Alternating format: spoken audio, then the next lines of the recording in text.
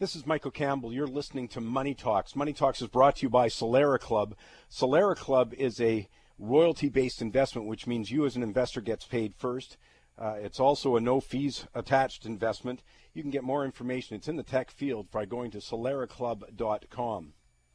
You got to tell you, every week when I think about things to talk about, it really occurs to me that I do talk about things that people don't care about. Come on. We've been warning, for example, on Money Talks that the Canadian dollar was going to take a huge dive since the loonie was above par. And, of course, it impacts every one of us, like taking a pay cut. But, come on, how many people really cared? And, by the way, forgive me. I got to direct this to my hate mailers. Which one of your political heroes or public sector union leaders who are so desperate to direct economic and financial policy warned you about the loonie's decline? Because it's cost you more money than any gains you've made from the collective contract negotiations over the last decade. Sorry, as I said, back on track. I'm going to talk today about an issue that will also have a major financial impact on you financially, on every one of us. It's a classic Money Talk subject in that very few people will probably care, at least until it hits them right between the eyes, or maybe more accurately their bank account, before they get upset. But then, if I wait till then, it's too late. I'm talking about the move by powerful members of the political and financial establishment to eliminate cash. I've been warning about it for the last 3 years, but now the move is gaining so much momentum that it looks inevitable. And combined with the push for negative interest rates, the implications are huge. This week, former Secretary of the Treasury and current Harvard economist Larry Summers, who's a real insider, recommended the elimination of the $100 bill. Now, he already's on record as saying he wants to eliminate all cash, but this is a step in that direction that few people would notice, would even get a mention. Now, I'm wondering how many in the public or in the media understand the implications of going cashless along with negative interest rates, which have already taken place, by the way, in 15 countries, nearly a quarter of the world's economy. It's big-time stuff that we're talking about here. When it comes to the media, I don't see any indication that there's even one commentator who understands the profound assault on individual freedom that those kind of policies represent. So I'm going to reiterate it here. Government, i.e. the same people who were exposed for listening in on our cell phone calls, reviewing all our internet searches while at the airport, are now going to be able to track every single financial transaction we make by eliminating cash. So what does that mean? Well, it means that Justin Trudeau or Donald Trump, if he becomes president, or God forbid Hillary Clinton, the IRS, Revenue Canada, are going to be able to track everything you do financially. But just as importantly, when you combine that with negative interest rates in financial institutions, you're going to be faced with a choice. You can either keep it in the financial institution and lose money every day as it sits in the account, or you can spend it. It's incredible to think that government already takes at least half of our income for every productive person earning over $40,000 in some form of tax mandatory transfer. You got 3 levels of government. But that isn't enough for big government advocates. They want to control what we got left over. And make no mistake, this is coming. You got Stephen Poloz, I think it was in November. You got the Fed's Janet Yellen in January, both bringing forward the possibility of negative interest rates. Now, clearly, years of record low rates haven't been effective, by the way. The OECD just issued another downward revision for every nation on the planet, including Canada, while urging governments to take dramatic action, but still, they'll look at negative interest rates. See, central banks hate it that they can't get below zero, and the reason is cash. Why? Because people would just keep their cash out of the bank. So they need to eliminate cash. Then they can drop rates easily below zero in order to force you to spend to revive the economy. I'll give you a quick example. You put $1 million in a bank and you got a 0.75 negative interest rate. Well, you come back a year later, you don't have $1 million, you got $992,500 left. The bank's taken the other $7,500. How about a negative interest rate of, say, 3%? Well, again, you lose $30,000 just by keeping your money in that bank. So you either keep the money in the bank and get a guaranteed loss, or you spend it. Now, I get that some people are going to say, what's the big deal? But they say that about every encroachment on individual freedom. Hey, tap my cell phone, look at my internet searches. Sure, I got nothing to hide. So what's the problem with going cashless? I already use a debit card. That's the attitude they're going to face, that kind of complacency. And it's an attitude, by the way, that guarantees that this is coming, that we are going to eliminate cash, and along with negative interest rates if the economy doesn't improve. So go ahead and yawn. For big government types, individual freedom is actually so passé anyways. at least in progressive circles. I'll take a break. I'll come back. Michael Levy, top 3 stories that people are talking about. I also got a big fat idea, and the guy who gives advice to the Federal Reserve, Michael Berry, is going to be my guest. Hey, what does he think? Are they going to raise interest rates coming up in March? I'll get his answer right here on Money Talks. Coming up, I got Mike's big fat idea of the week. This is a very interesting one that maybe comes down a different road for your money and trying to realize some gains on it. But I'll do that in just a couple of minutes' time. Right now, Michael Levy joins me. Top 3 stories that smart people are talking about. Michael, let's start with number 3. Well, like we really needed this again, Mike. It's not like we haven't had the downgrading of economic growth throughout 2015 and into 2016. But just this week, the Organization for Economic Cooperation and Development, the OECD, downgraded global growth, says the world's economy needs urgent fiscal response from government, and they downgraded the 2016 global growth outlook to 3% from 3.3%, and that matches last year's underwhelming growth rate. Yeah, and of course Canada was right there, front and center. Yet another, forecast downgrade for our growth. I mean, this is, as Stephen Polo said, serial downgrades. But yet another one here. It is, Mike. I mean, this is a real stickler. Canada received one of the sharpest downgrades among the developed countries, with our growth predicted to average only 1.4%. And if that's not bad enough, Mike, when they did this in November, that's just 3.5 months ago, we were up at 2%. Not that you're going to set the world on fire with 2%, but it shows that Canada is under extreme pressure as far as economic growth is concerned this year. And I got to just, before we go to number 2, I've got to leave it with this. We have to appreciate how many people completely underestimated the importance of resources. Boy, we were saying that absolutely from the get-go, before oil had dropped below 100, saying look out below because of the ripple effect. And boy, we have been led by some people, and I'm thinking in the media, I'm thinking the special interest groups, who completely underestimated this, and there's only one reason they did. They don't have a clue. And yet, man, they are front and center wanting to prescribe economic and financial policy in this country. It's just outrageous. I really couldn't agree with you more. But the OECD, and here's something that I might just disagree with a little bit, only because the debt that it racks up. But he says many of the sluggish growth countries should follow Canada's lead and move into the fiscal spending camp. In other words, spending on infrastructure, going into more debt to spend. And, I mean, you know what kind of a boondoggle that could be, but OECD says that might be one of the paths that the world's countries that are suffering from low or no economic growth should follow. Well, I think the problem in a nutshell, Mike, and this is a much longer subject, is look, when things are going well, we have all sorts of demands on government saying, why not? We can afford it.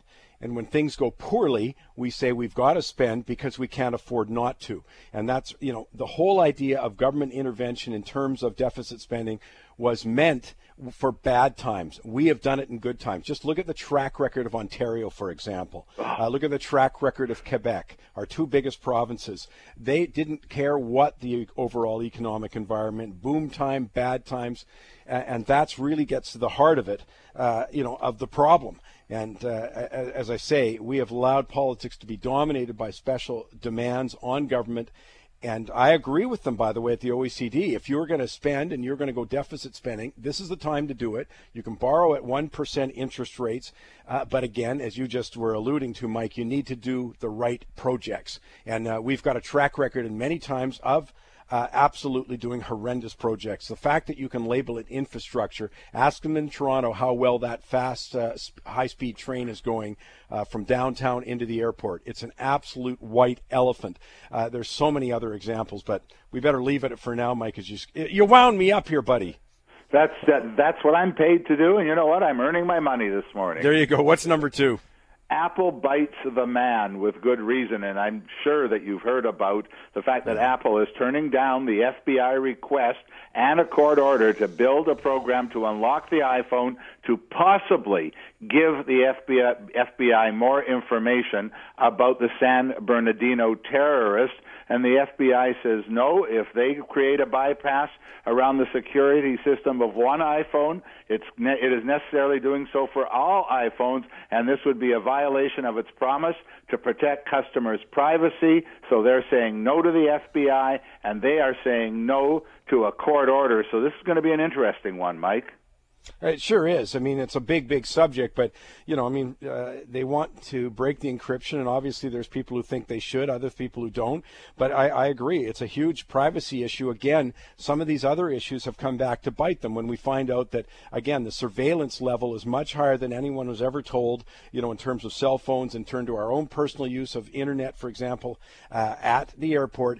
The bottom line here is Apple's telling us that they can't trust the government, and it's hard to disagree with that from my point of view. Mike, it is so hard because if you do it for the United States, does that mean then when Russia says they have a security problem, they've got to unlock or give them the key to unlock cell phones in Russia or China or any other country that sells iPhones, Mike? And the fact is, the other big tech companies, the Googles, the Facebook, they are agreeing with Apple. And, Mike, this is going to end up in the U.S. Supreme Court.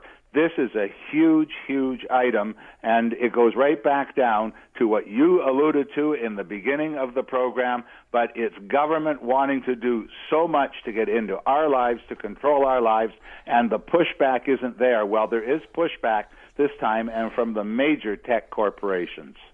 Let's go to number one. Number one, and you know what, Mike? You're going to have to remind me. I've just lost my screen, so just remind me. Well, the bottom line is this. We're talking about oil prices, and that's the big debate, as how low does oil go? I'm sure we'll talk later on with Victor about this, but I know that our oil analyst, Joseph Schachter's had a great track record. He kind of thinks the next plunge may be it. Well, he does, Mike, and he expects that in the next couple of months, oil prices are going to get down somewhere around $24 to $26. And, there's so many now that are saying that oil has seen its bottom, but his downgrade target is the low 20s to mid-U.S. $20, and this will be the final plunge, and it's going to occur over the next 2 months. And, Mike, why I picked this, Joseph Schachter is on Money Talks so very often. He was at the World Outlook Conference. His forecasts have been spot on, and he's one of the most respected, if not the most respected, oil analysts, energy analysts in Canada. And as far as he's concerned, we have one more move down, and then we can then look at possibly a bounce in the energy market. But until then, he says just watch out and just keep your powder dry. Well, we'll be here to chronicle it. I think the key is not just where it bottoms, but what is the caliber of the recovery. We've got, governments, provincial and federal, all having much higher estimates. Like oil would have to go up 100%, and we still wouldn't be what they're projecting for the averages going out in 2017, 2018. So that's going to be a real key. And, of course, Michael, we'll be here to chronicle it. We will, Mike, and just one more parting shot from Joseph Schachter. He's looking at the equity markets also, and he's very good at that. So if oil and the equity markets continue to grasp hands and go together, if oil comes down, watch out for the equity markets to follow oil in lockstep, because that's what oil and the equity markets have been doing for the past months. Absolutely. Mike, we'll talk to you next week. Have a good weekend. You too, Mike. Thanks. Stay with me. Mike's Big Fat Idea next. The Federal Reserve raised interest rates in December. That sent a shockwave throughout the markets that we were living with right through till the beginning of this past week. Dr. Michael Berry presents to the Federal Reserve. He'll be my guest coming up in a few minutes' time. I'll ask the question, more rate rises coming or not? Right now, though, it's time for Mike's Big Fat Idea. Paul Phillip is Financial Wealth Builders and joins me on the line right now. Paul, I appreciate you taking time on the weekend. We're just trying to get a hold of Paul at this point here. That's always a tough one, by the way, when you're on the air and you're waiting for your guest to show up. Well, I've got time to do something else instead then. I was going to do it in a couple of minutes. Well, I'll just warn you that we're going to do a shocking stat. I've got quote of the week all coming up here, but Paul's on the line with me right now. Paul, appreciate your time in the weekend. What's your big fat idea? The big idea here, Mike, and today it's a doozy, it's how to use permanent life insurance to have the permission to have significantly more income in retirement. The concept is to use the permanent life insurance as asset insurance in retirement. I'm going to give you a couple examples. Yeah, I was going to say, you better elaborate. Sure. Take a couple age 65, and together they've saved $1 million in their retirement account. Traditional planning would say that you shouldn't take more than 4% off your portfolio a year, or you may run out of money before you pass away. Well, 4% on $1 million would produce about a $40,000 a year income. Not much of a lifestyle. If this couple also had $1 million permanent life insurance policy, we could show them how to increase the cash flow on that $1 million retirement account to about $80,000. How they would be able to do that is taking a combination of principal and interest and paying down the account during their lifetime. Between age 65 and 85, $80,000 a year could be drawn off of that $1 million. In effect, you're getting your own money back. Average life expectancy for a male is around age 85. The permanent life insurance policy would pay off around that time, and the $1 million would be fully back in the investment account for the spouse to be able to enjoy go forward. So what you're talking about is you sort of take the permanent life insurance policy, you coordinate it with other assets. Maybe you've got real estate. If you're lucky, you might have an investment account, that kind of stuff. Who are we talking to today? Like if someone says, well, if someone's 11 years old, they say, maybe that's not for me. I mean, who are we talking about? Well, really, this strategy, if you don't already own the insurance, it'll work up until about age 65 to purchase the insurance. The younger you are, the better the return. I'm going to explain how it works on real estate, though. Let's say you have $1 million of equity in your real estate when you hit retirement. What you could do, if you also have some permanent life insurance, is put a line of credit on the real estate. Right. Start to draw an income year by year off of that line of credit, completely tax-free. And let's say you did that for a 20-year period, maybe from age 70 until 90. Well, you would have taken out about $600,000 or $700,000 of tax-free income. And by 90, you're getting close to when you're going to die. The life insurance would pay off the line of credit, and the house would be completely free and clear again. This is huge for people. So, go ahead. I was going to say, I've written a couple articles on this. They'd be available to listeners if they went to our website, but it would give more context and detail to how it works. So the website is Financial Wealth Builders, FWB-INC.com, FWB-INC.com, so that's Financial Wealth Builders, but FWB-INC.com. We just get a chance to introduce these kind of ideas, and it's a really interesting one, but you can get a little more detail there. So 2 articles are up there. Paul, I want to thank you for taking the time with us. It's a fascinating deal, and the kind of thing in this kind of environment that people have to get more creative and find out what tools are available to them out there. And it's a conservative strategy. Life insurance can be set up in a guaranteed fashion. Great stuff. And that's why I say, as I say, just go to the website, FWB-INC, so it's Financial Wealth Builders, Inc., FWB-INC.com. Paul, thanks for taking the time. Thank you, Mike.